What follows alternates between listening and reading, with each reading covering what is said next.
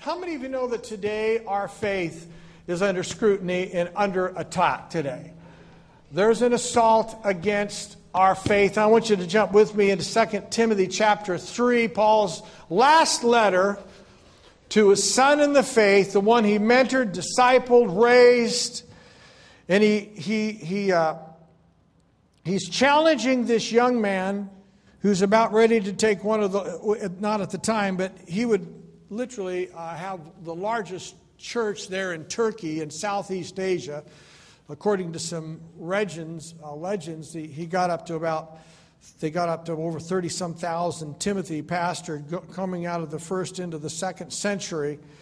But Paul here says this. He says in verse 10, 2 Timothy 3, verse 10, he said, "You have carefully followed my doctrine, my manner of life, my purpose and faith, long-suffering, love and perseverance, persecutions, afflictions, which happened to me at Antioch and in Iconium and Lystra. What persecutions I endured, and out of them all the Lord delivered me." Can you say amen? I mean, God's a God who may allow you to walk through something, but He also delivers you out of them. Then he says this in verse 12, "Yes, all," didn't say some, "all who desire to live godly." How many desire to live like Jesus?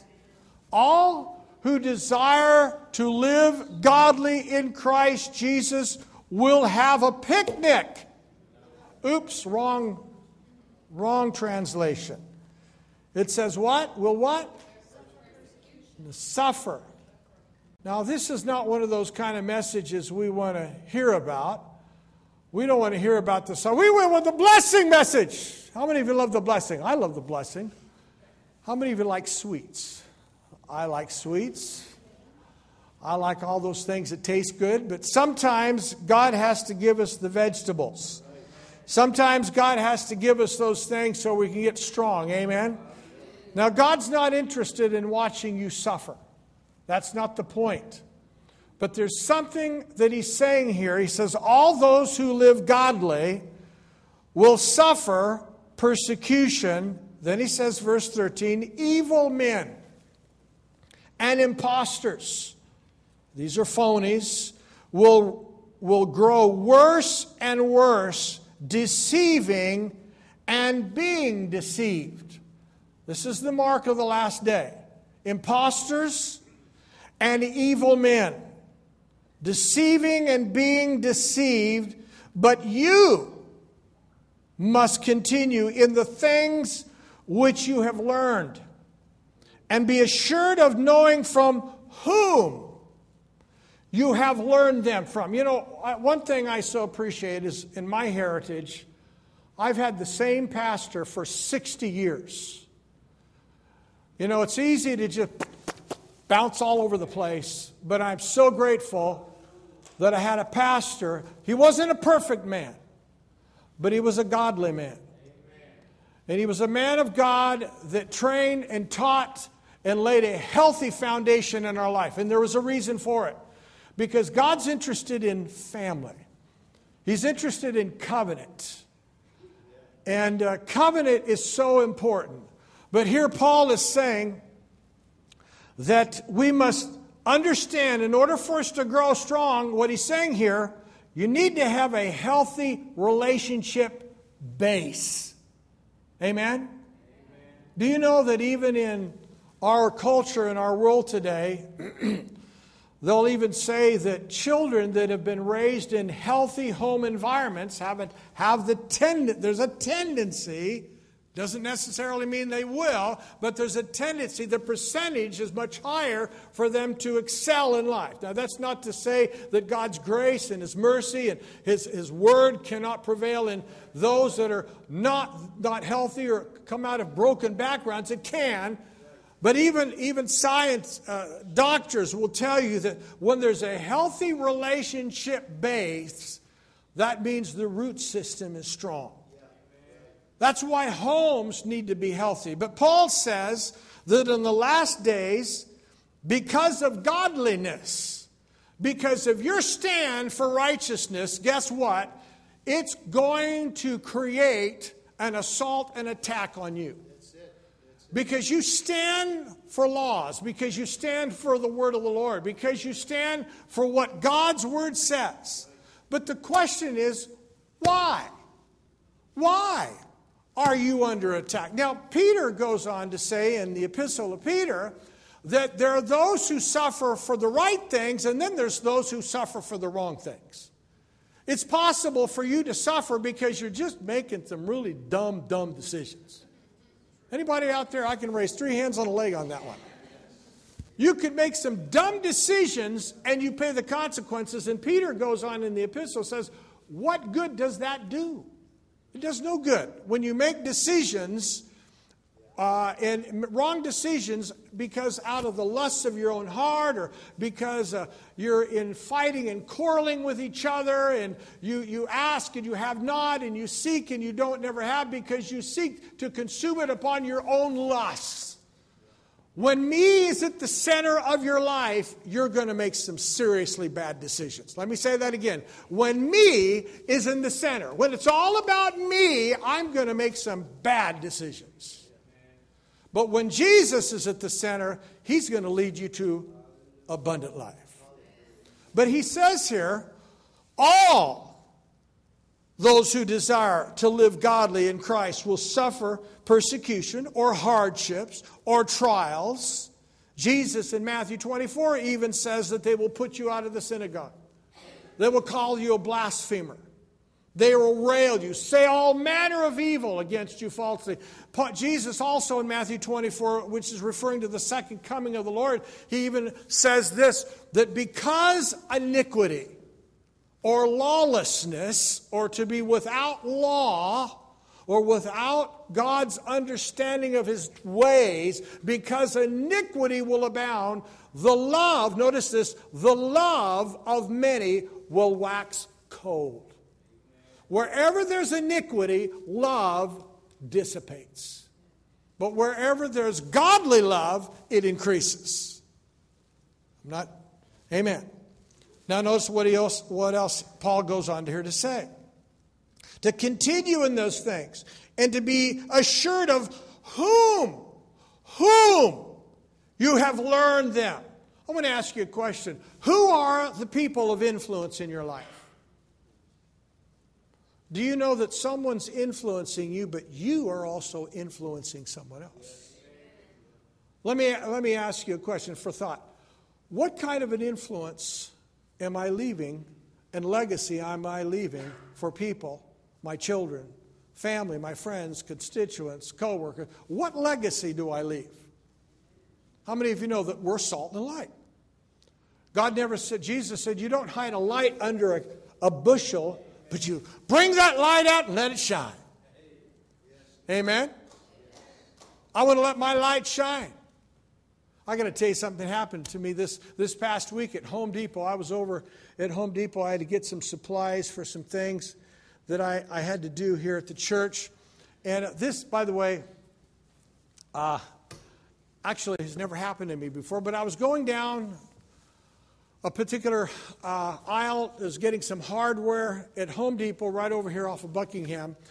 And a guy comes up to me. I just had my little cart, pushing my cart down, but this gentleman was coming opposite of me. And literally, folks, without any exaggeration, he comes up to me and he puts his arm right on my left shoulder and stops me cold and starts prophesying over me at Home Depot. Now, I want you to know, I was not happy.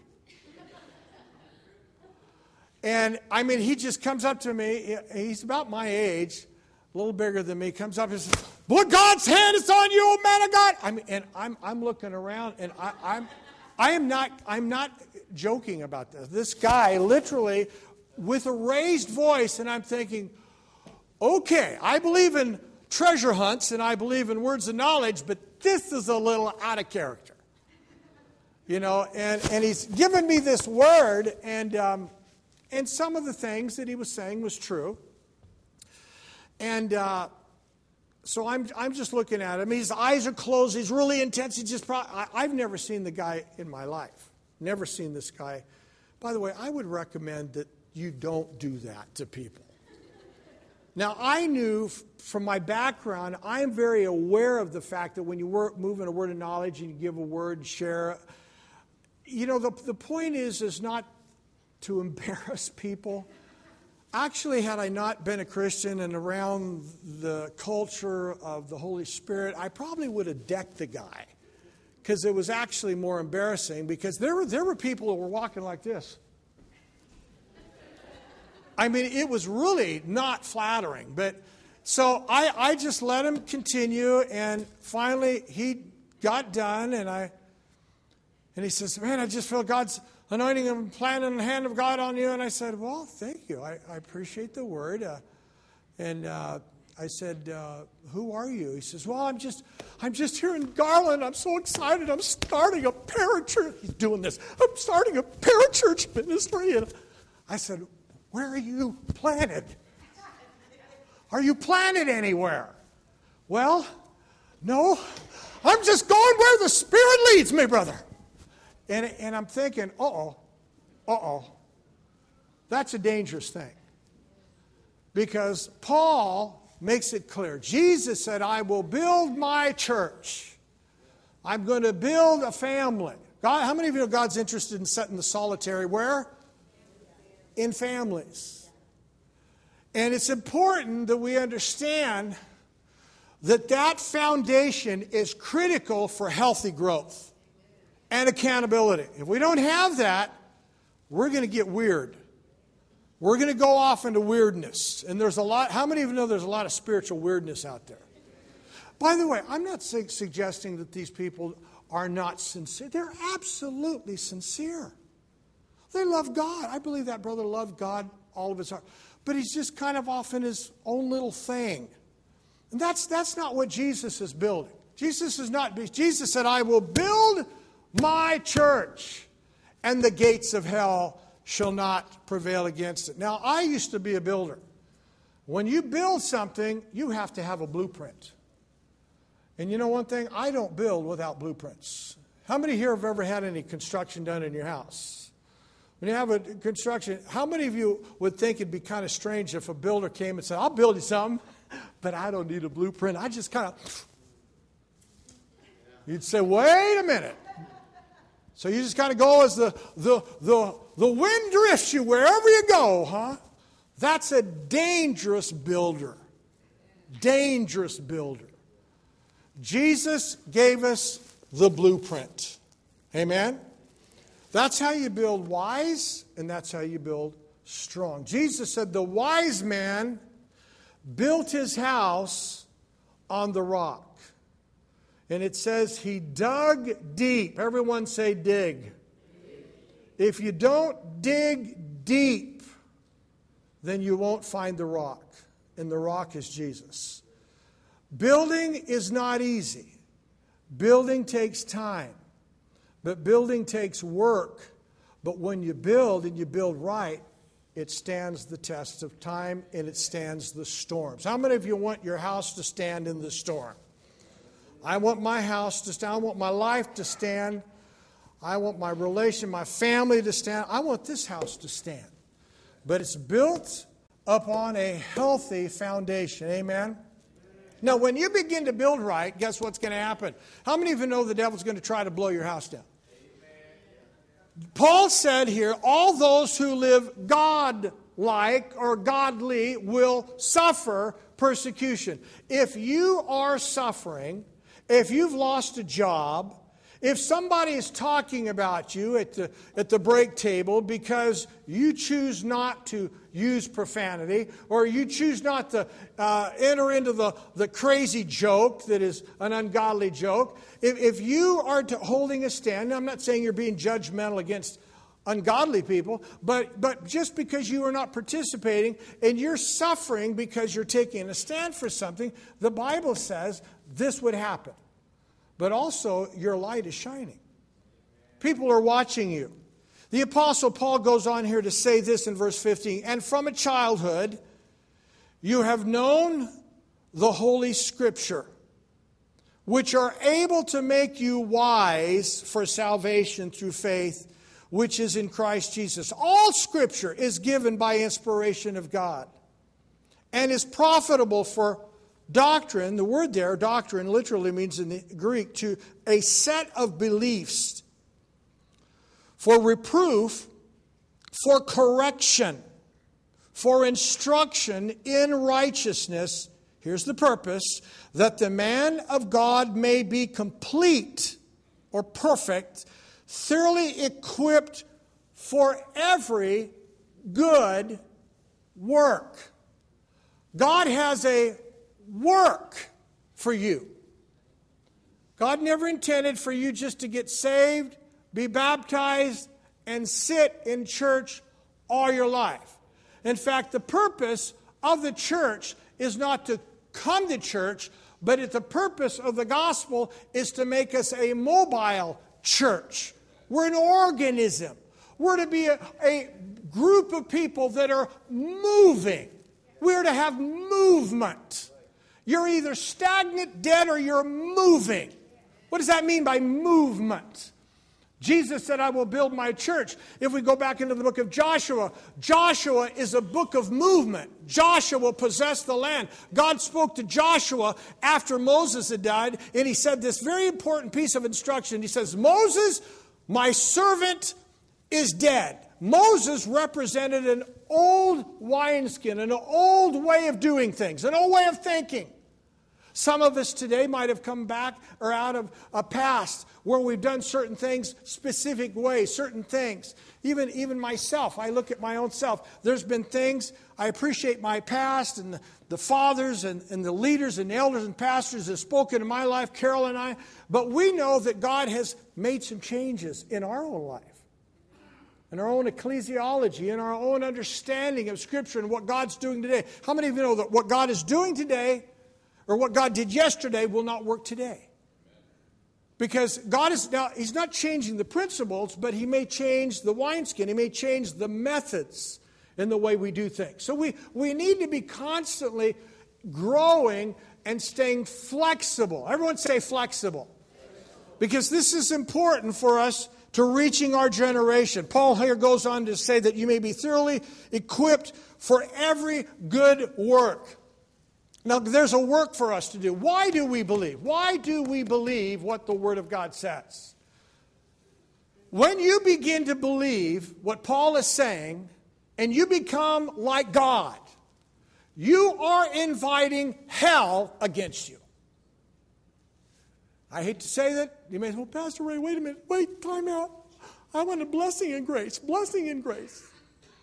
No, when you begin to really make a dent and really begin to move in the kingdom understanding, you are going to stop and destroy the gates of hell. The devil will not stop and just sit back and let you take from him what he thinks belongs to him. Back in 2001, September 11th will be a day that will go down in infamy when 19 young men from a country halfway around the world came all the way over to America. And for 2 years, they studied our culture. They studied our ways. They began to enroll into pilot training in Florida. They studied how to read and how to fly jet airliners. They didn't care about taking off or landing. They just wanted to know how to cruise and how to fly the planes. Under our noses, America was asleep. America was living a life where, how many of you remember in those days that you could just get on a plane and get off a plane, didn't have to go through any TSA or no wands in the body. I mean, you didn't have to wait. You didn't have to get to the airport an hour early just to go through the check-in and all that. There was a day, but 19 men polarized and stopped America in its tracks. The strongest, the most mightiest nation on the planet, on the globe. We were a nation that prided itself. We thought we were the strongest. We thought we were not vulnerable. We thought we were impenetrable. No one could penetrate us. But 19 young men who, by the way, do you know that the night before they took those planes and drove them into the towers in the Pentagon, do you know that they spent their last night alive in strip clubs? Because in their ecclesiology, they believe, based on what jihadists think, that when they die, they will be able to go into paradise and they will have 72 virgins where they will be able to have at will and do whatever they want for the rest of eternity. They also believe in their belief system that if they, through jihadists, will offer themselves as a sacrifice through death, through suicide, that their entire families will be saved. The only problem is with that particular religion is every 100 years they change the rules. And you know what they do? They change the rules to accommodate what they want it to say for the time they live in. That's a dangerous religion to be a part of. God's word is forever established in heaven and on earth forever. It doesn't change. God's word never changes. It never alters. But here's what happened. Those 19 men showed America, helped us realize that we were vulnerable. We thought we were strong. We thought we couldn't be penetrated. We thought we couldn't fall. Did you know that because of 19 men, it stopped all air traffic for a week in our nation, except military? Civilian flights couldn't be made. They stopped our way of life. They stopped 19. It wasn't a nuclear war. It wasn't another nation. It was 19. What does that say to you, even about our own nation? We thought we were strong, but something as little as just 19 men could bring us to a place where it stopped our way of life. And it's from then on, it's altered the way we think and live. Today, we are so prone, we're so concerned about the security of our lives today. And we are a much more, how many of you would agree that we're a much more dangerous world today? Today, in our land, and I'm not trying to get political about this, but it concerns me that even though we have laws in our nation, right now we have laws concerning immigration, that it's okay to have people anyway and any time cross borders. I'm not against any race. I'm not against anybody who needs to find a place of safety from a dictator from another nation. In fact, we have laws for that. But now everybody's coming in. The problem is, when you have these double standards, you have to begin to apply double standards to everything. If you're going to break the law here, that means you can break it over here. You can break the law. Oh, guess what, folks? Somebody may come up to you someday and say, take the front door and the latch and your deadbolt off your front door because we have the right to come in anytime we want. Who's to say that the border in the South is the only time that they're going to stop that? You see, the danger of playing this game of Russian roulette is a dangerous thing. To live godly, why do we believe the Word of God? Because the Bible talks about that His laws and His ways bring blessing. God's ways are perfect.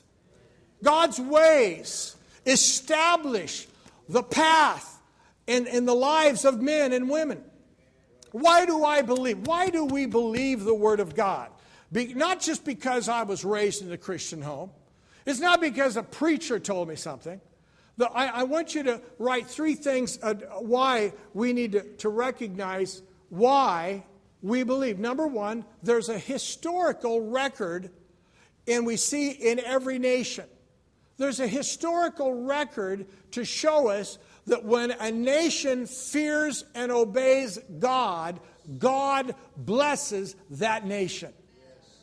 Just yesterday, I was on the internet and I found out that between 1775 and 1784, that our first Congress, this is mind-blowing, our first Congress called 16 times in 9 years, called America, it was the 13 states at the time on the East Coast, called the 13 states to fasting and prayer.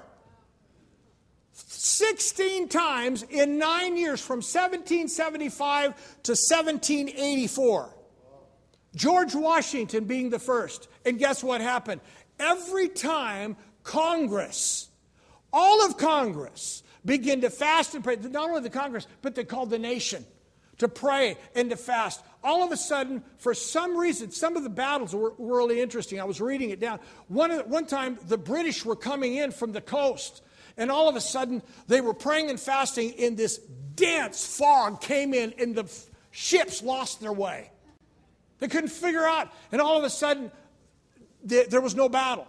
There was another time, because of fasting and prayer, God gave one of the armies that was much less in their troop. They had less troops than the enemy. God gave them the strategic advantage over an enemy that was far larger than they were. Gave them the wisdom to know how to fight, where to position themselves, all because of fasting and prayer. What am I saying here is that when a nation fears God, God gives you the advantage. But there's a historical account that validates the proof of God's word. Then there's the other proof of God's word. That is the proof of conscience. How many of you here have a conscience? Aren't you glad you have a conscience? Do you know you don't even have to be a man of God or a woman of God? You don't even have to be a Christian. Every person on the earth has a conscience. And guess why? Because you're created in God's image. And even though you're created, now you can sear your conscience, you can harden your conscience, but God initially gives us a conscience and understanding the difference between right and wrong. Somebody I heard went to some islands in the South Pacific, to regions and different tribes in the South Pacific where people had never heard the gospel. And even in these different tribes, there were people that recognized the difference between right and wrong. There was a tribal leader, and there were two tribal leaders actually, and they were fighting against each other. One of the guys in one of the tribes went over and stole some chickens. He stole some chickens from the other tribe. And so he knew it was wrong, not knowing the gospel, not knowing thou shalt not steal under the Ten Commandments out of Exodus 25. Never even heard the Bible, but because of a guilty conscience, went over to the other tribe and told him that I took your chickens. Unfortunately for him, he got his head cut off. But out of guilt, he confessed what he did wrong. You see, even the world has a conscience, which proves that God's word is true. You were created in God's image. The third one is this, is that we know that the word of God isn't just principles and truths. It changes lives. When you begin to renew your mind with the Word of God, it will transform your life. You will not be left the same. Now, the difference is this, is when we read and eat and feast on the Word, the Bible says we need to eat in faith. What does that mean to eat in faith? Well, we need to eat the Word. We need to look at the Word of God, and we need to actually begin to visualize. We need to embrace the Word of God as a now Word. I want to share something with you. Years ago when my wife, I was about 25 years of age, and Carol and I had been married for about 2 years. And Carol had been talking to me quite a bit. She said, Ray, when are we going to have a baby? And I said, well, someday. And she says, well, would you like to have a baby now? No, but someday. And my wife is the most non-confrontational type of person, but she just said, would you like to have a baby now? I said, no, but someday, And so I had this guy in our church. He was in our church orchestra, Art Johansson. And Art, I said, I went to my wife and said, have you been talking to Art Johansson? Because Art comes up to me. We had this midweek church orchestra practice, and Art comes up to me. He's kind of a quiet guy, big, tall guy. He says, Ray, what do you think about you and Carol starting a family? And I looked at him and said, have you been talking to Carol or something? Why would you ask that? Oh, no, I just, you're mid-20s, I haven't talked to Carol, but I still didn't believe him. I went home and asked her. I said, have you been talking to Art Johansson? And she says, no, I haven't talked to Art at all. And I believed it. And I thought, well, wow, is this a sign?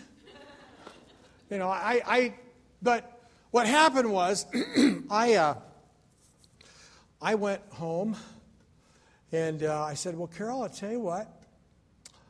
I'll think about it. And I was getting ready to go to Ireland with Mike Karen and a group of guys, and we were going to go minister over there in Ireland. And while I was over in Ireland, I was with a particular Irish family that was just a phenomenal family.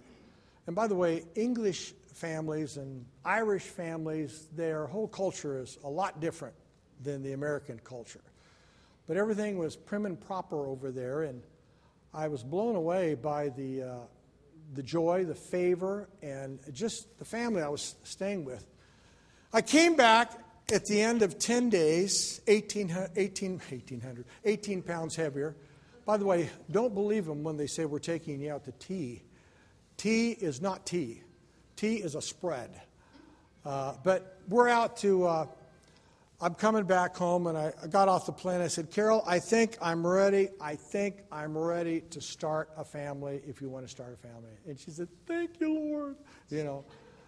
And so, in the process of time, I came home from work one day, and Carol meets me at the door with one of these sticks. It's the pregnancy stick.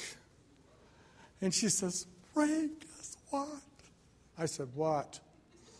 What's happening? She says, look at the color. The color's changed. I said, so what? Big deal. What's the color? I'm pregnant. And you know what? My heart sank. She was happy. I was not happy. Now, this is the way faith works. Because the Lord began to show me something here. That even though she was pregnant, and I knew it, because the stick said so, the thing about it was, I was not expecting. I was not expected. I wasn't happy about it. And I'll tell you why I wasn't happy about it. Because I was not expecting anything good, because most of my life I've heard that having kids, they're just in your way. Having kids, man, they'll cause you trouble when they're teenagers. And see, all of that stuff, I've never talked to Carol about that.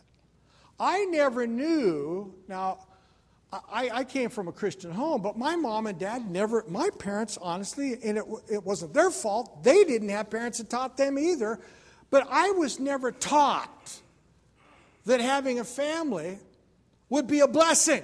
I wasn't taught that. Carol was. So she was happy and expectant, and guess what? I was thinking of the misery. I was thinking, oh my God, we're going to go into debt. The kids are going to call us hell. Goodbye, goodbye life. Goodbye life. I mean, I was prophesying death to myself.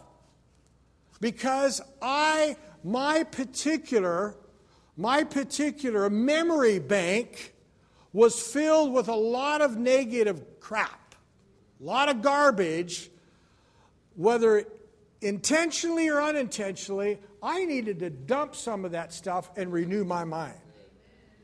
See, Carol was exuberant. She was happy. And here's the interesting thing. She was about ready to suffer through the labor. But guess what? I'm not kidding. Now, I've only lived with one woman in my whole life, but this woman had the most unbelievable pregnancy. She was happy through it. through all 3 of her pregnancy. Happy, just, oh, this is God. This is good. This is great. I said, how can it be good? You're looking horrible. You're looking bad. I mean, I'm going to tell you something. My wife is a gorgeous woman. But on the night of her delivery, blood vessels coming out of her throat. I said, I'm going to die. What did I do to you? Why did I do this to you? I felt so bad because I did this. And I thought, this is the beginning of the end. See, my faith was based on a repertoire of bad and negative input that just I accumulated through the years. And so when God began to speak a word of promise, I backed off. That's going to be miserable. Serving God, man, it's just hard. It's bad. It's going to be bad. And so what happens when God's word, the Bible says that faith comes by hearing and hearing the word. Do you know why faith comes? Because the word of God is about good. God wants to do something good in your life. But there's going to be times where there's going to be some trials and tests. But here's the beautiful thing. Though you walk through the fire, though you walk through the flood, he gives us the promise to bring us through. Carol still went through the labor. Thank God it was her, not me. I held her hand the best I could do. But we have to walk through it. But then we give birth. There's a birthing that comes forward. Why do we believe? Why do we believe? I want to just close with this one last scripture in Psalms 67. If you would jump with me to Psalms 67. You all know this text because I'm just starting this series on why we believe. I want to get into some other things on the war next time. Psalm 67.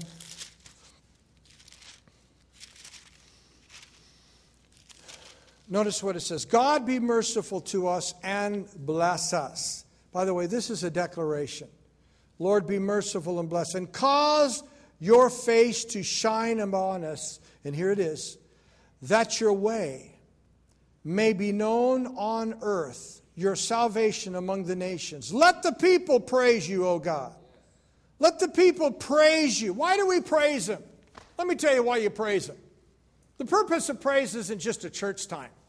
The purpose of praise is when you are in the heat of battle. Yes. When you begin to worship and you begin to praise, the Bible says, let God arise. What happens to His enemies? They scatter. God didn't say just let God arise and be happy. No, He says let God arise and your enemies will scatter. Okay? Do you know that God will ask you to do something that is against your emotions to get you to be delivered from you?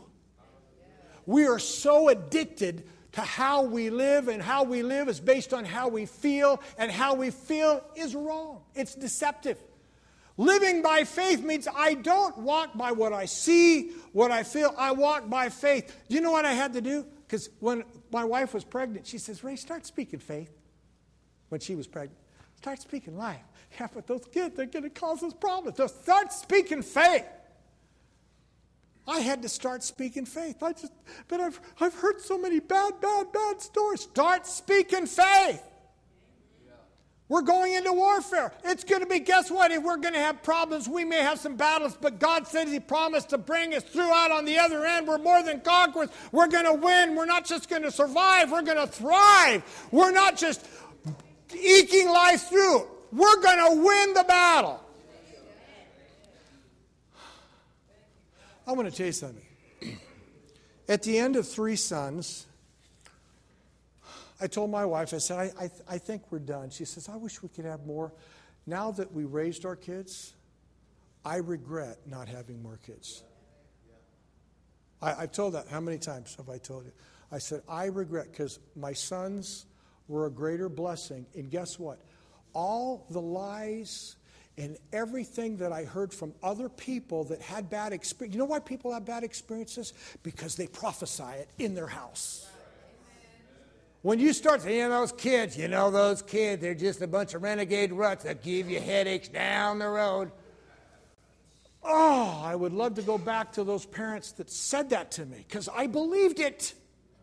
But now that I'm a grandpa, I look back and I said, Carol, why didn't we have 10? Sorry, I wouldn't go put her through that. Well, I guess we're going to have to do adoption or something. But see, my faith womb, my womb, everyone has a womb. You can abort the promises of God because of fear and because of wrong thinking and because of outside negative influences. You know, I was reading a passage in Acts 9 where when Peter came into the house to raise Lydia up from the dead, I think it was Lydia, and when he got to the house, and Dorcas, the woman who made all these tunics and all that, when he got to the house, it says that the women, there were weeping women, and these were professional weepers, by the way. And they did that for the sake of getting attention. They really did that. Because when you had something bad in your life, one of the things you did is, okay, come on in, I'll give you a couple pennies and now weep loud. And they would do that, literally. If you look in the history, and everybody walked by, what's going on? And some of them would come and they'd give you some money as you're weeping because you're going through grief and sorrows. But Peter comes along. Peter sees, here's the weeping and the wailing and Peter, it says, the Bible says in Acts 9, it says, Peter put them out. How many of you know if you're ever going to get a breakthrough, you got to get rid of the weepers and the wailers? Because let me tell you what a weeper and a wailer are. They're glorifying the powers of fear and darkness. But when you begin to give praise to God, you're saying, let God arise and his enemies will scatter and we will see a breakthrough. When Peter put him out, it says he got on his knees and prayed and he says, Dorcas, arise. And she woke up and brings him out, and guess what? All the weepers stand there looking at him. Wow. I guess the weeping's over. Do we still get our money? How many believe God wants our faith to stand on some solid ground? Amen. Let's bow our heads.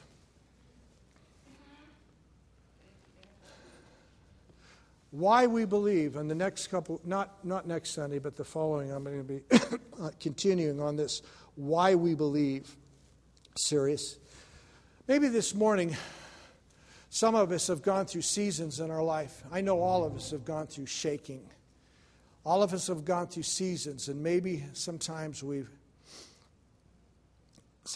me just say this, sometimes when God allows things to shake, it's not to destroy us. It's actually to help reinforce and to help you become far more established. God never intended for failure or mistakes to trip you up or to put you out of the race. God intended for you to learn from mistakes. You can learn. You don't have to allow weakness to define you. You don't have to let your past to define you. We believe, not just because God said it in the Bible. We believe because he is faithful. We believe because he is God.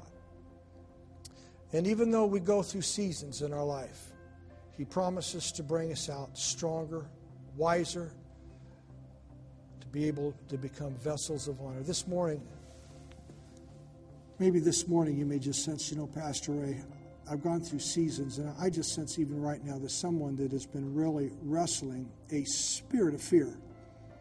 It's just fear, just kind of like a claw, has just wrapped around its mind, wrapped its claws around your mind, and it just has allowed you to just be crippled with that fear. And God wants to just bring you out of that closet of fear and bring you into a place of faith with some fresh vision. I want you to dream again. I want you to begin to confess. Maybe you may not even know a lot of the Bible, but just begin to say, he is God. He is God. I don't have an answer, but he is God. I don't know where I'm going, but he is God. He is God. He's God of the whole earth. Maybe there's an issue in your life. You just feel stuck. You're stuck in your life. And you need the hand of the Lord. You need wisdom from on high. The Bible says, you do not have because you will not ask. Ask in faith, believing.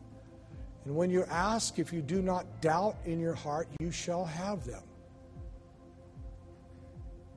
Maybe this morning someone might just say, Pastor Ray, pray for me this morning that I can experience that kind of breakthrough as I begin to press through and I begin to visualize, even like a pregnant woman. A woman doesn't give birth the very night she conceives. She goes through a process of time. And in time, and then through labor, through waiting, she gives birth. That's the way faith and promises come to pass in our life. Some of you have conceived seeds. Some of you are in the waiting time. Some of you are in the laboring time. Some of you are in the birthing time. Bible says, do not be discouraged, that we shall reap if we do not faint. If that's you this morning, just raise your hand. I want to pray with you right now, okay? Anyone else? Okay, I see your hands. Father, we just thank you, Lord, for your people. I just pray right now for an impartation of faith. Lord, I pray that you would lift their vision high in Jesus' name. Lord, we don't only just confess your word, but Lord, we believe your word.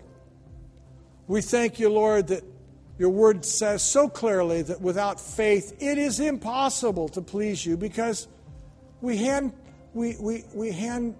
tie your hands because you are a rewarder of them that diligently seek you. Lord, I just pray that your people would rest in the favor of a God who gives the grace sufficiently to trust and believe him, even in the most difficult times. We love you, Lord, and we give you praise. Shall we stand to our feet this morning? Stand to your feet. Yes, Carol's got a word here she's going to share.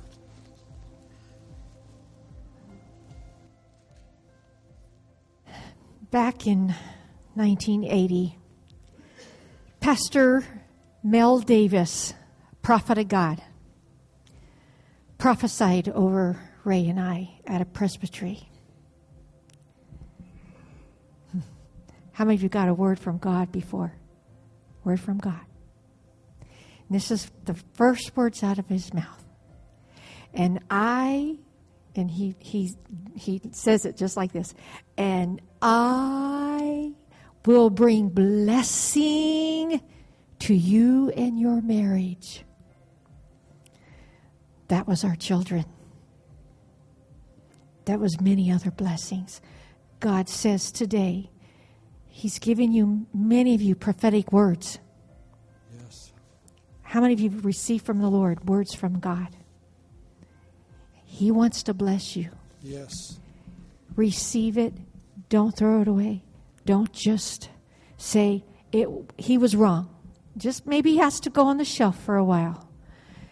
But God, when he speaks to you, and I was at the time just pregnant and this man didn't even know it. I was just a couple months pregnant with our first child.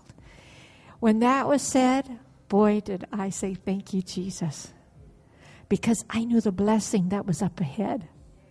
I knew it before it was prophesied over me. I said, help me, Jesus. So, she said, thank you. My word to you, don't throw your prophetic words away. Believe God.